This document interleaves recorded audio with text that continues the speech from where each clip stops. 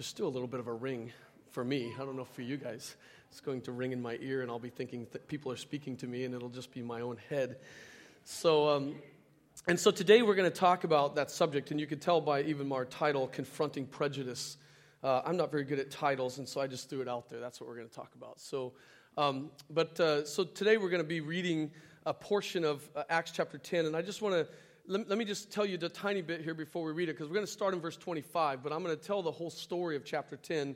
And so the first part of that, there's two people in this story, Peter and Cornelius. Cornelius has had this vision, and he's going to invite Peter to come to his house. So I'm going to tell you that part of the story in a minute.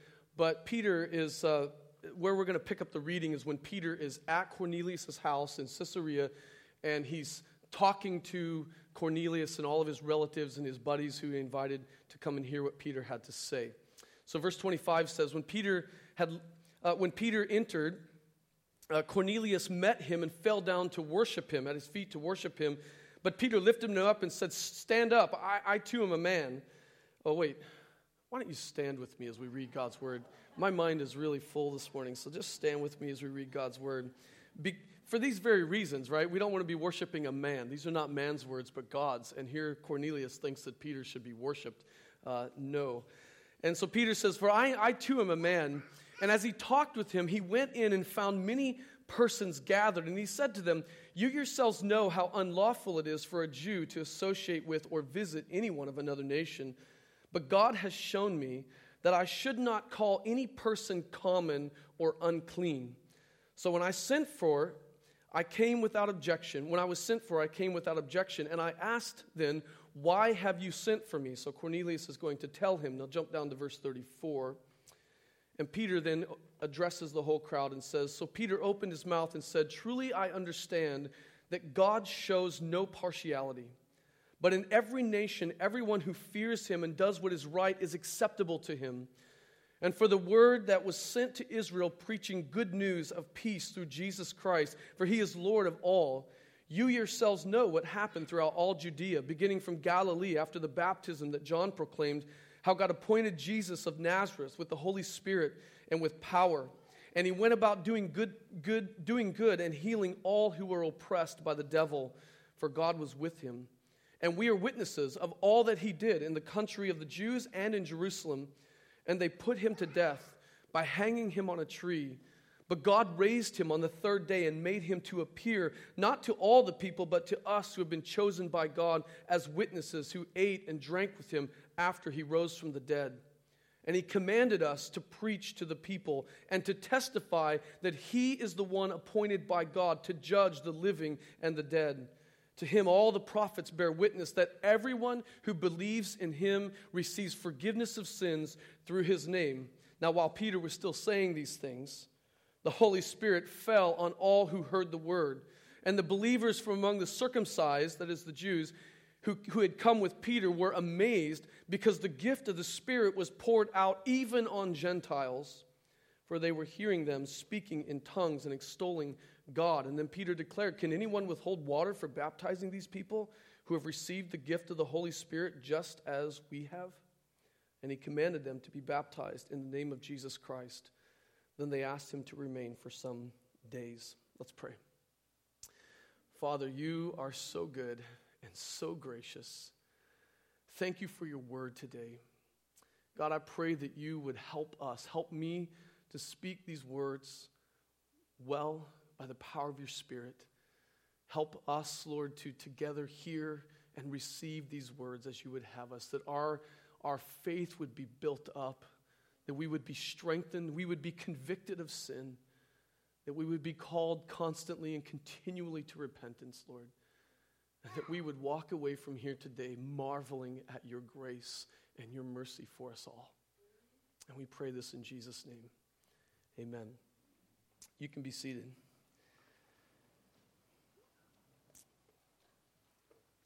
So, confronting prejudice.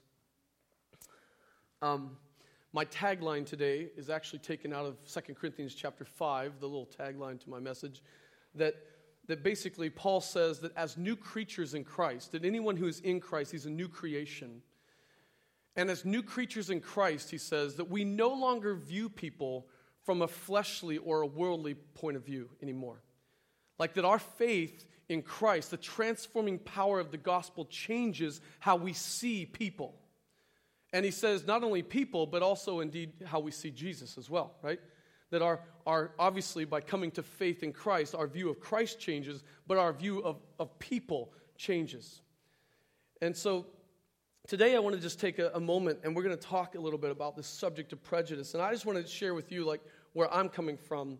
This last 9 or 10 months for me is, I think God has sort of taken me on a bit of a journey. As some of you know and some of you may not, so I'm the regional minister for the conference of churches that our church is a part of, and so the Northwest region here. And one of the things that God has blessed me with this year is to be able to sit in a panel discussion on Zoom, in front of several hundred pastors, with my African-American brothers who are pastors in our conference. And we had a really honest conversations about race and about my experience of the world and their experience of the world.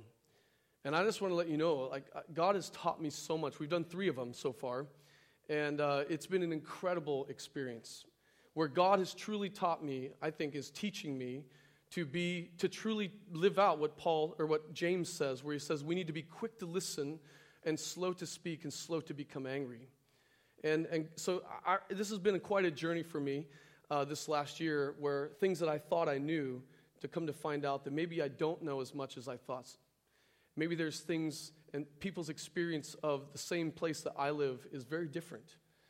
And it's not, it's something that as Christians we need to humble ourselves and be good at listening and understanding and seeking to be those who in 1 Corinthians chapter 5, we do have a ministry of reconciliation, right? That is the ministry of the church. And so I just want to take a moment this morning. So Martin Luther King Jr. Day is tomorrow. And it's a day where we remember him, remember the work that he did to seek to bring equality to our African-American brothers and sisters in this country. And so, and I just want to take a moment to take you through a little history. And this is a woefully inadequate history, but we don't have 3 hours. And so I'm just going to give you some key dates. I'm just going to walk you through a little thing here. And there's no way we could talk about. There's all kinds of nuances. There's all kinds of historical details. And there's things that we could talk about. We're not going to do that. I'm just going to walk you through a really fast overview of the issue of race in our country. In 1863, and Lincoln signed the Emancipation Proclamation, which is basically a document that in that document, that proclamation stated that slaves were to be set free. They were hereby to be released. In 1865, Congress passed the 13th Amendment to the Constitution, granting, or basically declaring the abolition or the abolishing of slavery. So that's the 13th Amendment to our Constitution, abolishes slavery. In 1866, now some of the rest of the stuff that comes after this, if you're wrestling through this, it seems like it should have been a no-brainer, but we had to pass laws for this, right? So in 1866, Congress passed the 14th Amendment to the Constitution, granting former slaves all of the same rights of citizenship that are guaranteed in the Bill of Rights of our. And so that was basically us saying they get all the same rights and guarantees that we have. They became full-fledged citizens of the United States. 1870, Congress had to pass another amendment. This was 4 years later, the 15th Amendment to the Constitution, granting voting rights to African Americans, which kind of seems a little strange because we already granted them full rights as citizens, but now we have to fight in Congress to grant them rights to vote. And then, woefully, in 1871, 1 year after that, began the first laws that were passed, basically Jim Crow laws that required segregation in our country. And these laws were passed. They were laws that required that African Americans could not eat with us, could not sit on the bus with us, could not use the same bathrooms as us. We had to live our lives separate. Intermarriage was illegal, in fact, until just recently illegal in some countries, or some states. But in the North and the South, these laws began to take place, and blacks and whites were supposed to live separate, and there were penalties. In fact, Jim Crow ushered in the most despicable and horrible practice of lynching that began in our country. And it was a despicable thing that we should all grieve and be sad about. And then you take that from 1871, Jim Crow is the law of the land in many places. In 1871, all the way to and we're skipping a whole lot of stuff here. In 1953, you have the court case, Brown versus the Board of Education, which fought to say that it's unconstitutional to segregate our children in their schools. And then another 10 years has to pass, where in 1963, and actually in 1963, when Martin Luther King Jr. stood on the steps, stood at the Capitol, and gave the famous I Have a Dream speech, 17 and a half minutes long is all. I always think that's interesting that in 17 and a half minutes, a speech that had a huge impact, because that speech was spoken right before the 1964 Civil Rights Act was passed, which the 1964 Civil Rights Act basically declared that it is unlawful, it is prohibited to discriminate in any way, in public or in any sort. It was supposed to abolish discrimination. But we also know that didn't happen, right? We also know that it continued on. Martin Luther King Jr. was doing demonstrations and marches until his death some years later, because it did not happen. And so, in the I Have a Dream speech, Martin Luther King made an incredible statement where he said, I have a dream. And the dream was, he said, and there's all kinds of things that you know, some of the things in there, but he said at the end of his speech, he says, I have a dream in which, as Americans, we will live up to our own creed. And that creed says, in the Declaration of Independence, the very first lines, it says, we hold these truths to be self-evident, that all men are created equal and are endowed with certain and inalienable rights. Among these are life, liberty, and the pursuit of happiness. Martin Luther King was simply asking that we would live up to that creed, and we did not live up to that creed. Brian Stevenson is a lawyer to this day. He's been a lawyer practicing law for the last 30 years. He began 30 years ago. He moved from Delaware to the South, an African-American man. And I just want to share this little thing for you. And we're going to get to our text here in a minute. We're going to talk about what's the answer to all this. But I want you to hear this. Brian Stevenson's been someone I've read here recently. You've probably seen the movie, Just Love. He wrote a book. I'd encourage you to read the book and not just watch the movie. But Just Mercy. Just Mercy, there we go. But Brian Stevenson was a lawyer. And it just shows you the power of one person who truly doesn't just talk about having a justice, but actually does something about it. He went down to the South, and he began to represent African Americans on death row who had been wrongfully convicted and put on death row and were completely innocent. And to date, he's gotten over 140 African American people who are completely innocent off of death row. And that's just the start, because he also has documented, there's thousands upon thousands, one of which, the story, just in 2015, there was a man released who'd been in prison for 30 years. He was put there when he was 14 years old on a nonviolent crime. And he spent the next 30 years of his life, and in 2015, he was finally released. If ever there was a need for a presidential pardon, huh? And so Brian Stevenson says this. He says something I think is really profound that I think we need to hear. He says the great evil of American slavery wasn't involuntary servitude, that is the actual slave trade. He's not saying that's not evil. He's just saying the greatest evil was not that. The real evil, he says, was the fiction that come to be believed as true, that black people are not as good as white people, that they're not as equal as white people, that they are less human, less capable, less worthy, and less deserving than white people. That's what led to years upon years upon years, and even to this day in places, just because you and I'm learning this, just because I don't experience it here, doesn't mean it doesn't happen in many places, and still to this very day. In 2015, a man was just released from 30 years on death row for a nonviolent crime at age 14. And so then we come to this moment now that I've said all of that, and now you're all on pins and needles, right? What's the answer? What is the answer to this? Not all of us can be like Brian Stevenson, and we're not lawyers. We can't necessarily go do that. But what is ultimately the root answer to this issue that has so been in the forefront of our country in the last, and we think just in this year, but it hasn't been just this year. What is the answer to this? And the answer is the gospel of Jesus Christ. That's the answer to this issue. Think about the vision that Scripture gives us. Think about the whole trajectory of God's Word and what God's Word lays out. And let me just take a moment to define that. He says in God's Word in Genesis chapter 12, verse 3, when God made a covenant with Abraham, what did he say? He said, in you, Abraham, in your offspring, all of the families of the earth will be blessed. All of them. What God was promising to Abraham is that through his descendants was going to come one seed, one offspring, ultimately, which is Jesus Christ. And through Jesus Christ, all the world will be blessed. No one will be untouched by this man Jesus, by the Messiah. In the Old Testament, just think about this.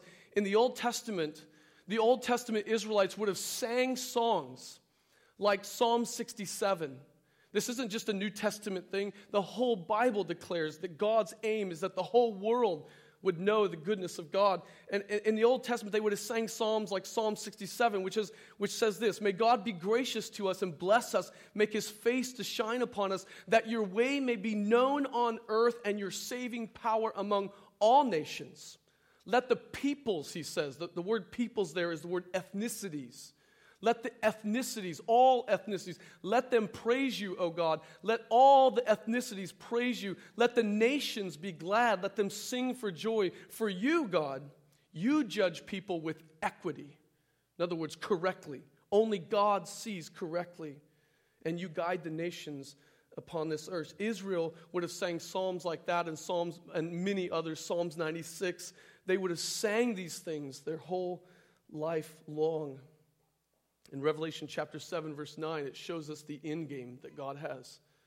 It shows us a picture. It gives us a glimpse that what God is aiming at. It says there was a great multitude, John says in chapter 7, verse 9, and the multitude that no one could number from every nation and every tribe and every people and every language, standing before the throne and before the Lamb, clothed in white, crying out to God. To salvation belongs to our God who sits on the throne and to the Lamb. This is the aim of God. This is what it will be like in new heavens and new earth. A people from every tribe and every tongue and every nation of the world gathered around, united by one thing, Jesus Christ. One thing.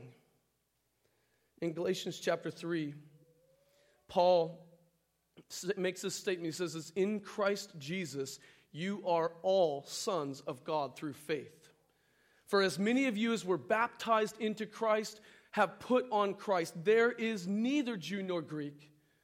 There is neither slave nor free. There is neither male nor female. And in Colossians, he says there's neither Scythian or barbarian. Barbarian was a way of people describing people as horrible people, right? There's barbarians. He says, in Christ, there is neither one of those. In Christ, we are all one, he says, in Christ Jesus. And lastly, before we get to our text, in Ephesians 2, Peter gives this beautiful, incredible picture of the vision of God, what God is doing and what he did in Christ. It says, but now in Christ Jesus, you who were once far off, that is the Gentiles that were outside of the people of God. It says, you who were once far off have been brought near. Why or how? Through the blood of Christ, he says, for he himself, Jesus, is our peace, who has made us both, Jew and Gentile, one, and has broken down in his flesh by dying on the cross the dividing wall of hostility. You catch the picture there? He's saying that in Christ crucified, God has broken down this wall of hostility, the things that divide us, Jews and everybody else. There's no longer Jews and everybody else. There are only those who are in Christ. He has broken down and he has made us one people of God, whose banner is Jesus Christ, crucified, buried, risen, and raised, and reigning. This is the Bible's picture. But I just want to say that sometimes just knowing what the Bible says is not enough, is it? Just knowing in our heads what it says is not enough. In fact, even Martin Luther King said this one time in his letter from a Birmingham jail, and he was being rebuked, and he was responding to it, and he said he was being rebuked for his demonstrations and saying that it was unlawful. And he said, "No, sir, the reason why we're demonstrating is because you, sir, are breaking the law. The law says X. The law says that we are all supposed to be able to live together, have the same rights." And he says, "But you, sir, are breaking the law. And the only way we can be heard is to demonstrate, because no one will listen." Sometimes, just because we know the laws, and just because we understand God's word, it takes more. Hence, we get to Acts chapter 10. Think about this for a minute. So you have this guy named Cornelius in Acts chapter 10. And Cornelius is a Roman centurion. He's a Gentile Roman centurion. He's over in Caesarea, which is on a Mediterranean coastal city. And it says he's a devout man. He's a man who believes in the God of Israel as a Roman, as a Gentile. He believes in the God of Israel. He prays to the God of Israel. He even gives money, gives alms to them, it says. He gives money to them, which means he would have given it to the synagogue, the very synagogue that he was not allowed to actually worship with them in because he was a Gentile. And it says he was a devout man. He was praying one day. And God says, "Hey, Cornelius," he shows up in a vision and says, "Cornelius, there's a guy 60 miles down the road. His name is Peter. I want you to go get him and bring him to your house." So Peter is in Joppa. This is ironic, actually. Joppa, if you know the Old Testament story of Jonah, Joppa is the city that Jonah fled to on the coast, where he boarded a ship in order to get away from God and disobey God's order to go preach to the people of Nineveh who were not Jewish. And Jonah refused to do so because he knew, if I go and do what God asked me to do, God's actually going to grant these people repentance, and I don't want anything to do with that. Talk about an issue of race, prejudice. And so Peter is in Joppa, in that place, and Cornelius sends some of his soldiers, because he would have been an officer. He sends some of his soldiers to go get Peter. On that very day, Peter's up on the roof praying. And God throws Peter into a trance, and he gives him this picture. There's a sheet coming down out of heaven. There's on the sheet are reptiles and insects and birds. And God says to Peter, "Peter, kill and eat," because Peter was hungry and he had some people making food downstairs. And it says that the sheet came down and says, "Kill and eat." And Peter, normally like Peter is, he's really fast to speak and not really quick to think. Peter just says immediately, "No way, Lord. I have never eaten anything unclean or common." And God immediately responds to him back and says, "Don't you call anything unclean or common that I have made clean." And ironically, in this story, it says God had to do that little vision, the little rigmarole, 3 times for Peter. So it's a total of 4. So he had to do it again and again. Like Peter is having a tough time understanding. And then once this little vision is done, it says he was perplexed in verse 17. He's perplexed about this. He's like, what does this mean? What is God trying to tell me here? Don't consider anything common or unclean that God considers clean. And he's perplexed about this. And at the same time, God says, hey, there's some dudes at your door. You need to go down and greet them, and you need to do what they say. Go back with them. And so Peter does. He goes down there. Here's the soldiers. They say, hey, come with us. They go back. There's a whole lot of the story I'm not telling you. But they go back to Cornelius' house. And Peter walks into Cornelius' house. And we pick our story back up where I began to read. Peter begins to speak to them. It's interesting what he says. He says, you yourselves, in verse 28, you yourselves know how unlawful it is for a Jew to associate with or to visit anyone of another nation. What law is Peter citing here? Which law? There is not a law that says that a Jew was not supposed to be hospitable to foreigners and strangers and aliens, to outsiders. There's not a law against that. In fact, the law is exactly the opposite of that. They weren't supposed to embrace the worship of these nations around them or to be taken in by these gods. And they weren't supposed to. But the law does not state that you cannot visit or associate with, and you should not be hospitable with those who are on the outside. It states the opposite. In fact, in Deuteronomy chapter 10, verse 17 through 19, God, in fact, says, he affirms to the Israelites in Deuteronomy, through Moses, who's preparing them to enter the promised land, he affirms to them, I have chosen you out of all the nations. And what did he choose them for? He chose them to be the ones through whom the promises of the Messiah would be fulfilled. And he says, so he affirms, yes, you are special. I have chosen you. But then he goes on to say this. He goes on to say, in verse 17, actually I'll start back a little bit. He says, yet the Lord set his heart of love on your fathers, and he chose their offspring after them.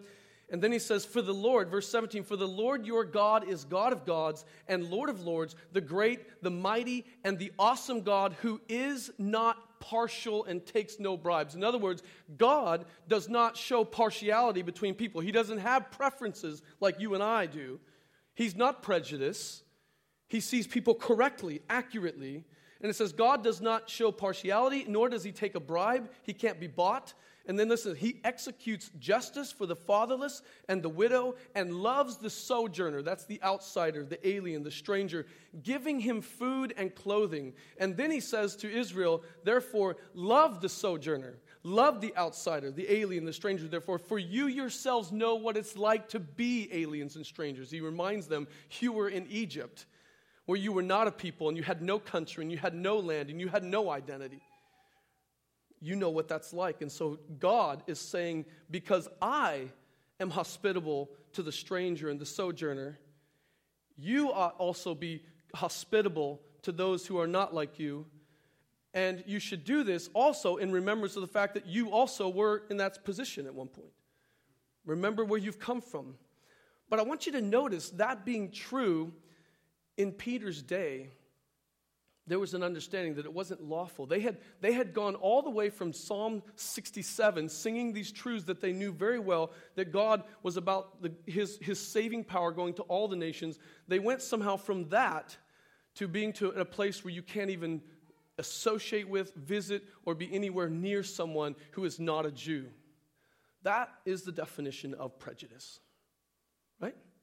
And so God, in order to see the mission of God, the actual mission of God, which is to gather to himself a people from every tribe and tongue and nation and language of the world, God had to overcome the prejudice of Peter and the Jews who were already Christians. He had to overcome that in order for the gospel to go beyond them, because they weren't going to even go into the house of someone like Cornelius. You see the picture here? God had to overcome that, and he had to overcome it miraculously. It wasn't as if Peter woke up that day and thought, I think we got this wrong. Psalm 67 and Psalm 96, says, wait a minute, it wasn't obvious to them. In fact, it was so staunch that the Samaritans, you remember John chapter 4? This is how serious it was in Jesus' day. The Samaritans, the Jews would not even walk through their country. The Jews would rather go all the way around Samaria, right? They were so much better than the Samaritans that they didn't even want the dirt of Samaria to get on their sandals. They didn't want to be anywhere near those despicable people, right? And so they would walk around. So Jesus totally shatters that, right? He makes him and his disciples walk through Samaria. They hang out at a well, and Jesus shatters a whole bunch of stuff by talking to a Samaritan woman, no less, in the middle of the day. Like all kinds of stuff messed up there, like in terms of a Jewish perspective, right? And so that's how serious this prejudice was. And God has to come by the power of his Spirit, and he has to work a miracle, because Peter's not getting this. God has to actually show up and invade his world through a trance and a vision and work in Cornelius to get him to understand, because Peter then goes, but now God has shown me that I should not call any person common or unclean. Notice how he says that? God has shown me that I shouldn't call any person common or unclean. No matter who they are, no matter what their ideology is. No one. I'm not supposed to determine that. That's not up to me. You see, it's It's challenging because just like Peter and the Jews, we can sometimes draw lines and place values in places and ways that God has not. That's what they had done. They had made up laws in their mind. They had interpreted the Bible in a way that drew lines where God had not drawn the lines. It's an extremely dangerous thing.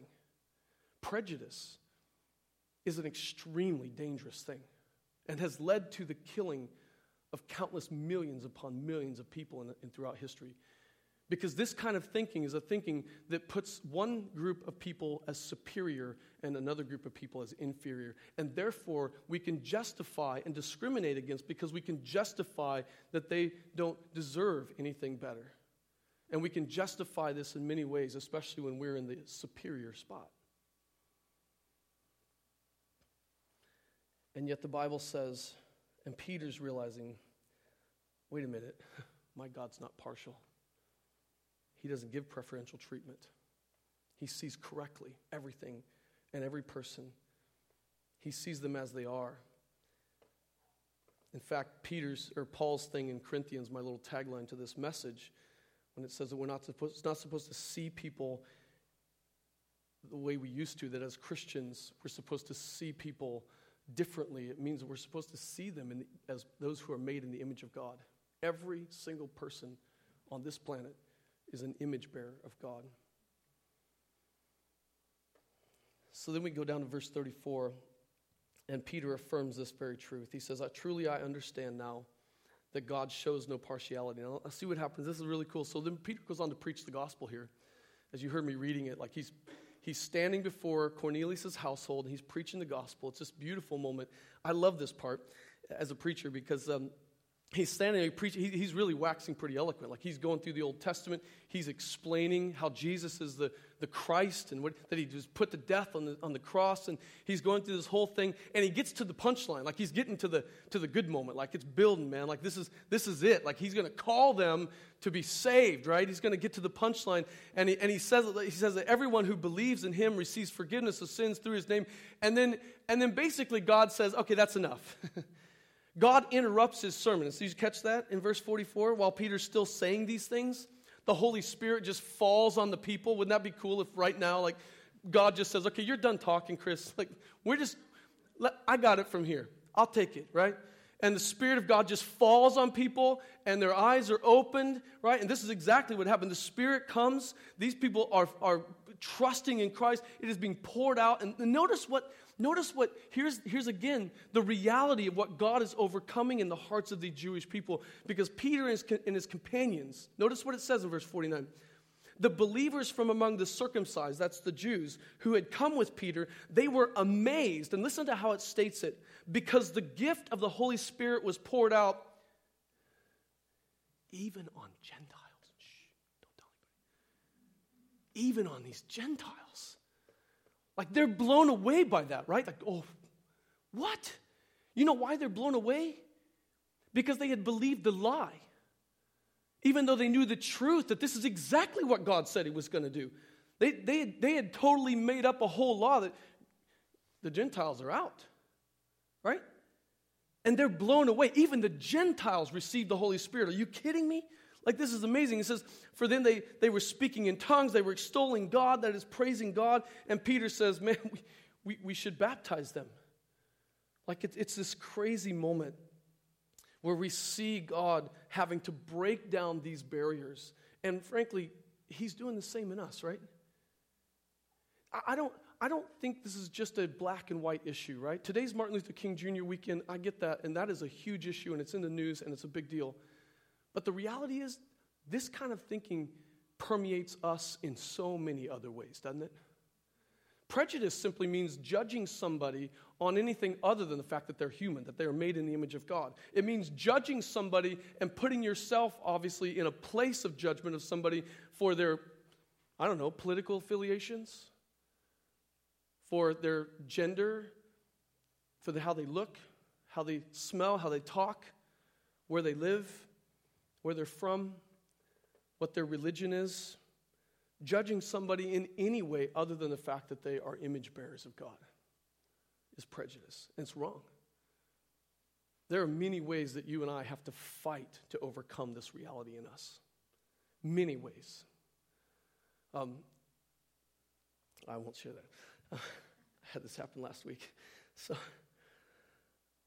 But here's what's crazy. Acts chapter 11, verses 1 to 4. The story doesn't stop. What's the first thing that happens? Peter goes to this house. The Spirit gets poured out. What's the first thing that happens in chapter 11? He goes back to Jerusalem, and what do? Verse 3, they criticize him. They criticize him for it. The circumcision part is like you listen to what it says, verse 3. You went to uncircumcised men and you ate with them? You catch the disdain in their voice? Like, you ate with them? Are you crazy? Like, they could get their stuff on you. Like literally, you feel the sense here, like, this is crazy.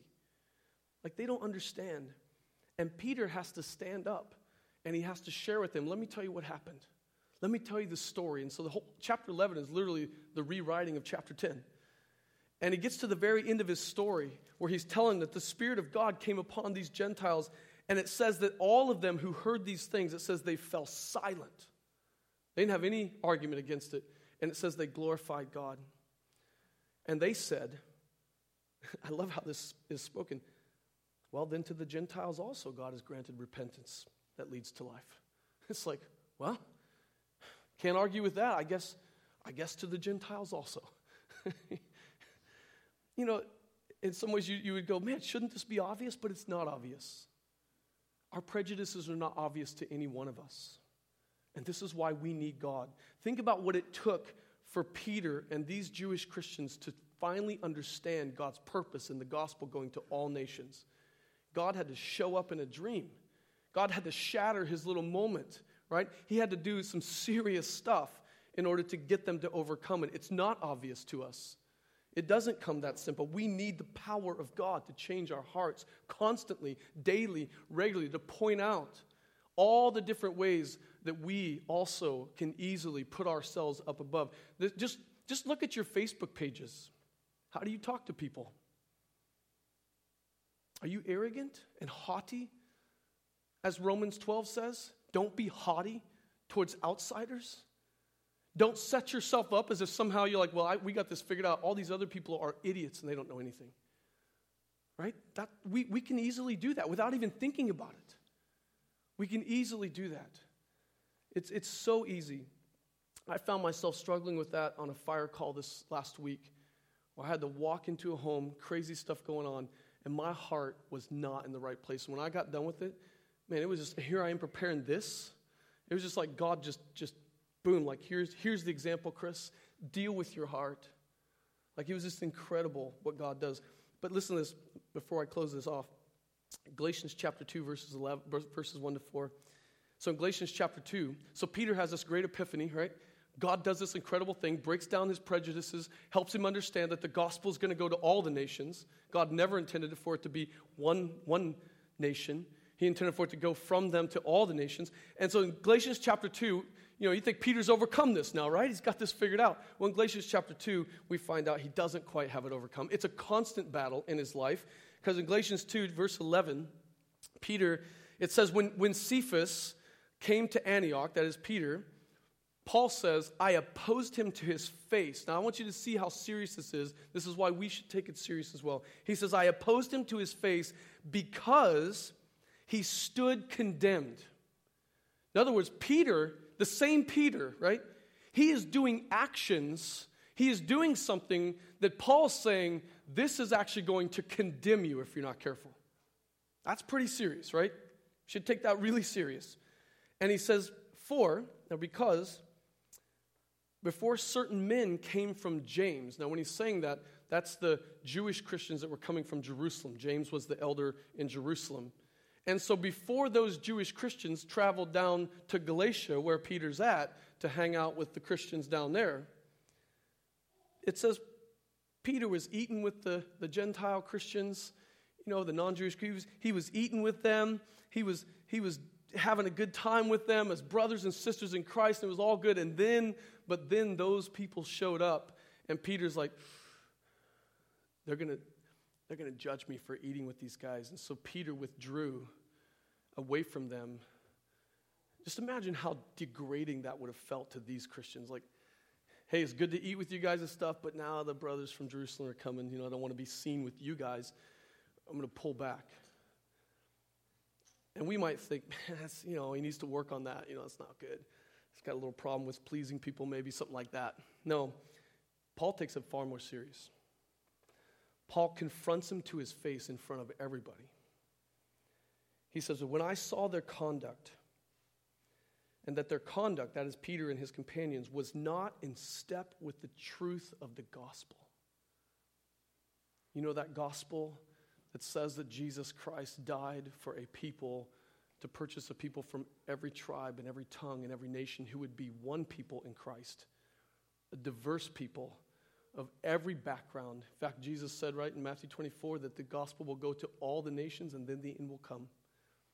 And Paul sees this as not a small matter in Peter's life, because if Peter continues to go down this track, Paul sees him as one who stands condemned for thinking such thoughts, because his actions are out of step with the very reality of the gospel. And this is why we need the Spirit of God to actually change our hearts, because it's not enough to go, yeah, I know that's bad. We shouldn't do that. But yet we find ourselves at times doing the very thing, right? We need God's continual presence in our lives. We need the conviction of the Holy Spirit, because just like Peter, we easily fall in and out of this, right? It seems like this is an incredible turning point in his life, and it was. And yet here he finds himself still hesitant, right? And Paul says this is no small matter in your life. And I want us to consider that as well, that our prejudices are no small matter. It is not a small thing. It is a serious thing that we must, according to Paul, we must repent, lest we be found out of step with the gospel. In fact, if we don't keep these things in check, our witness for Christ will be hindered, right? It'll be hurt. And in fact, I think this is maybe one of the most grievous things I've learned over the last 9 months, is that I think that one of the things we should grieve over is that it wasn't just the culture, for instance, in the South or in places in the North that did these kinds of things that I talked about, but the church as well. We as Christians also came up with theologies to protect such practices. We were complicit in those things as a church. Not you personally, I understand that, but it happened, right? And it should cause us to look at that and go, wait a minute, people who heard the gospel preached every single Sunday somehow came up with theologies that placed the black man in a lesser place as being less than human and supported that view. Yeah, that happened. You'd be surprised at the names that happened from, the mouths that came out of, right? And I think what that serves for us is it tells us we need to constantly be turning to the gospel. We need to constantly be holding each other in check. We need to keep our attitudes in check. We need to, in fact, that one of the greatest things I feel like God has done is just allow us to be quick to listen and slow to speak and slow to become angry, to understand sometimes how we have been prejudiced, to understand another person's plot, another person's lot in life, that it's very different than mine. And I need to care about that. And everywhere we see injustice, whether it's in my own heart, which, by the way, exists in all kinds of fun ways, right? Just to lighten this. You ever notice that the guy who's driving slower than you is a jerk? But the guy who's driving faster than you is a maniac? But you're always driving just right? See? You see how simple prejudice is, right? I'm the best driver. These other idiots on either side of me, they don't get it, right? I am that way, my wife would tell you. Right? So, you see how easy it is, though, right? That's a simple example when we're talking about human lives. When we're talking about people's worth and dignity, human beings, it's a far more serious matter. And we should take it serious and understand it. And so, I just want to encourage you today. Let us be a church. This is why I love seeing us support missionaries in India, seeing us see the world as God sees it, seeing people, but right here in our neighborhood even, that we would be careful not to set ourselves up in a place where we think we're better. Notice what Jesus said. He said, I didn't come to be served, but I came to serve and to give my life as a ransom for many, right? Jesus, the King of Kings and the Lord of Lords, didn't come to be served. Not that the people around, but he came to serve. That is to give his life. And who did he give his life to? The people that liked him and loved him? No. No one loved him, ultimately, right? They were all his enemies prior to coming to faith. Those are the people Jesus loved, all of them. He loved you in that way. That's why you're in the faith. That's why you believe, because God has graciously come to you and given you what you don't deserve. Let us pray that we would have the heart of God, that we would have the eyes of God, that we would see people as God sees them, and we would not discriminate, we would not show prejudice, we would not have racial thoughts towards anyone. Anyone, no matter what it would be, but that we would see everyone as made in the image of God. And even as sometimes how even when you see a life that you go, how awful, this person is the most vile human being on the face of the earth, you say, but for the grace of God, that could be me. But for the grace of God, who am I to think that I'm above such things? Who am I? I'm a sinner, deserving of God's wrath, and yet he, in Christ, has given me life. That's who we are. So let us live that out. Let us take that serious. So when you see things on the news and you hear people talking, don't react quickly. Don't assume initially that you understand. Because I don't know about you, but I've found in the last 9 to 10 months, what I thought I understood, I did not understand. Not even a little bit. Like there's some things that God just keeps opening up, and I think it's good. So, pray for God to work in our hearts. Pray that God doesn't have to show up at your house tonight when you're praying and lower stuff down from the skies, okay? Like we could do this a little simpler, God, all right? Just convince us here through your word this morning, all right? Let me pray for us. Father, thank you so much for grace. Thank you so much for grace. We sing this song, Amazing Grace, but it's just, help us to recapture even what's so amazing about it. That even in this room, God, there is a diversity of people from all over the world, all over this country, right here today in this place. What a beautiful picture, God. This is just a tiny little foretaste of where one day we will stand around a throne in which there will be a multitude that can't even be numbered. And it will be from every tribe and every tongue and every nation of the world, God, standing around the throne, giving you praise, giving praise to you who sit on the throne and to the Lamb who was slain for the forgiveness of their sins.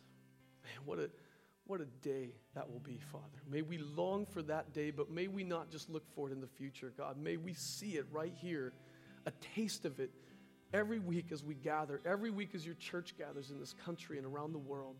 May we see a foretaste of that reality. I pray this in your name.